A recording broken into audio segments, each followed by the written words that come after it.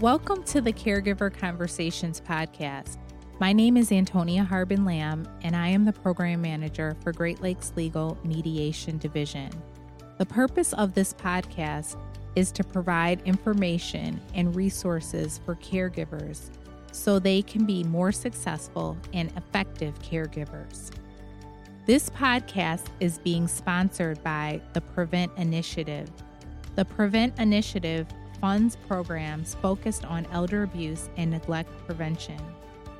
Today, we will be discussing how caregivers can protect their older loved ones from scams. Today, I am happy to have with me Irma Thomas. Irma Yarborough Thomas is a graduate of the University of Michigan Dearborn and Michigan State University Law School. She is currently the managing attorney for the Elder Law and Advocacy Center at Neighborhood Legal Services, Michigan. She provides advice, services, and representation to older adults and their caregivers in a wide range of topics or practices like poverty law matters, focusing on housing, consumer finance, public benefits, disability, employment, guardianship, and probate issues. She has participated in coordinating and providing law-related education and community outreach services. Irma also serves on the board of directors at the Detroit Edison Public School Academy and the Michigan Poverty Law Program Advisory Board, and is a member of the State Bar of Michigan's Elder Law and Disability Rights Sections Council and the State Bar of Michigan. Thank you for joining me today, Irma. Thank you for having me. Irma and I actually work together at the Elder Law and Advocacy Center, and we see older adults who have been scammed.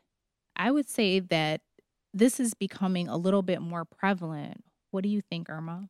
Yes, it has been. And during this time, some of the scams that I've seen affecting seniors are the COVID-19 scams, grandparent scams, identity theft involving unemployment benefits, Social Security scams, and of course, the financial abuse of the elderly. Can you tell us a little bit more about the financial abuse? Well, financial abuse is the illegal or improper use of an older adult's funds, property, or asset. The perpetrator is usually often a relative, a caregiver, someone in a position of trust. And what I would say as a caregiver, what you want to look for, if that person who's actually financially abusing the elderly is not a caregiver, I would ask that the caregiver should look for certain signs, usually a change in bank accounts or money management, unusual or sudden changes in an estate plan or other financial documents, or unpaid bills.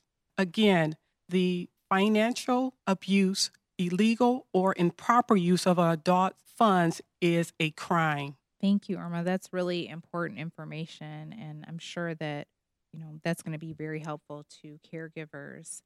What can a caregiver do if they find out that their older adult loved one has been scammed? Any of the scams that you mentioned, how do they address that? Well, I think the first thing that they should do is contact the police and file a report. They should also find out the source, if you can find out who that person is. You can also contact the Attorney General. You can contact the Adult Protective Services. If it happens to be in a licensed facility, you can also contact the Long-Term Care Ombudsman, the Licensing and Regulatory Affairs, and the Michigan Attorney General's office. You can also contact our office, Neighborhood Legal Services, the Elder Law Center.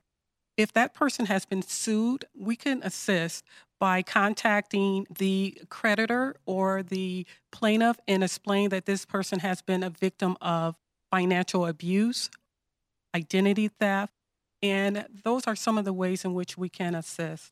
Are there any additional resources that you can provide for those who may have been scammed? Is there anything else that they should know? At this time, it's really difficult because seniors are so isolated at this time, but it's important that as a caregiver, as a neighbor, as a friend, that you're calling and checking up on seniors and you're finding out how they're doing. So that's the best advice I can give because during COVID-19, it is really difficult. Seniors are isolating themselves because they're vulnerable to this disease. So some of them are shut in. So it's very important just to communicate and find out how they're doing. Now, you had mentioned the COVID-19 scam. That seems to be pretty relevant for this time frame, obviously, with the pandemic going on. Can you tell us a little bit more about that particular scam and what people should look out for? So the COVID-19 scams are scams offering COVID-19 vaccines, cure, air filters, testing.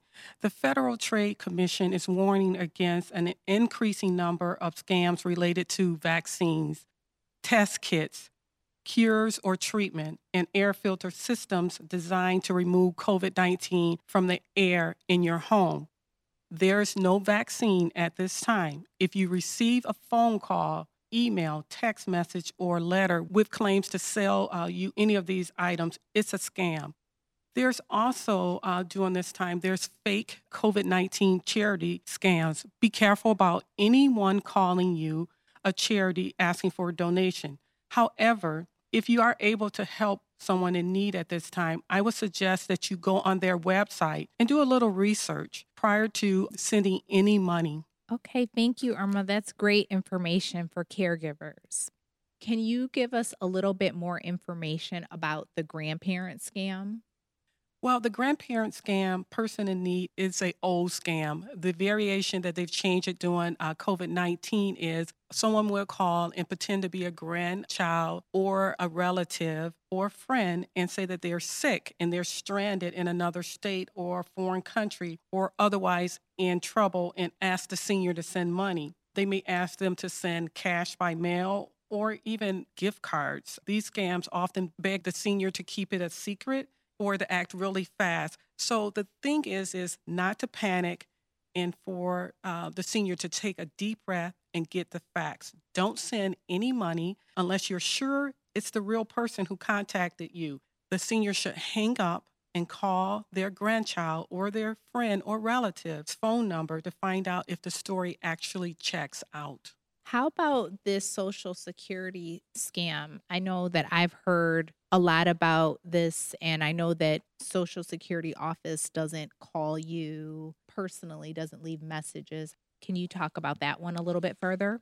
Well, the scam targeting Social Security benefits is a senior may get a letter or may get a call from someone pretending to be the Social Security Administration saying that their benefits will be suspended or decreased because of the COVID-19. Scammers may mislead the person in believing that they need to provide personal information or pay by gift card or do a wire transfer to pay up for, say if they may say that there was an overpayment in your benefits and that they need to reimburse the Social Security Administration in order to continue to receive their benefits.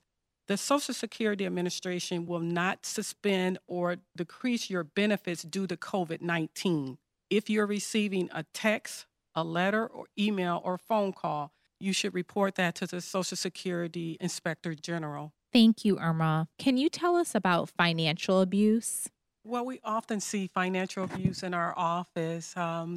We have clients who call in, and sometimes they are not even aware that they have been victims of financial abuse, and they are calling in because they can't pay bills. And once you investigate it a little more, you determine that a relative or a friend has come in and has taken over the senior finances, and they've actually depleted their finances, and they are unable. We've had several clients calling in because they're about to be evicted, and they're unable to pay their rent because a loved one, supposed to be a trusted loved one, has taken money out of their bank account. A lot of seniors will add other relatives to their bank account. And when you add someone to your bank account as a joint owner, they have the right to also withdraw money. Even if that money is not theirs, the bank will not investigate it if you add someone there because they are entitled to take that money. But again, we advise our seniors not to add people to their bank account. We also advise our seniors to, if you're having someone handle your finances, you need to trust them with your life, because in reality, your life is in their hands. If they take money and you're unable to pay your rent or mortgages or buy food, it affects your life. Okay, those are really helpful suggestions. Where can caregivers get more information about scams or the services that you provide at the Elder Law and Advocacy Center? Well, they can always call us. I would suggest that to stay on top of what types of scams that are going on, that they check the website for the Federal Trade Commission. They keep the most up-to-date information on current scams. Also, the Michigan Attorney General website, they have excellent material. Also, we partner with Wayne State University Institute of Gerontology, and they have a program that's called Successful Aging Through Financial Empowerment, which is called SAFE. And if they happen to be a victim of financial exploitation or scam, this program helps older adults recover financially and emotionally after being victims of scams or identity theft. They educate older adults and people who care for them about the different scams and identity theft techniques. And they strengthen financial literacy through education, interactive workshops. Okay, thank you, Irma, for those resources, and thank you for being with us today. This is Antonia Harbin Lamb. Thank you for listening. For more information about our mediation program and more podcasts, please call 313-937-8282 or find us on Facebook at Great Lakes Legal Mediation Division. It's where families coming apart come together.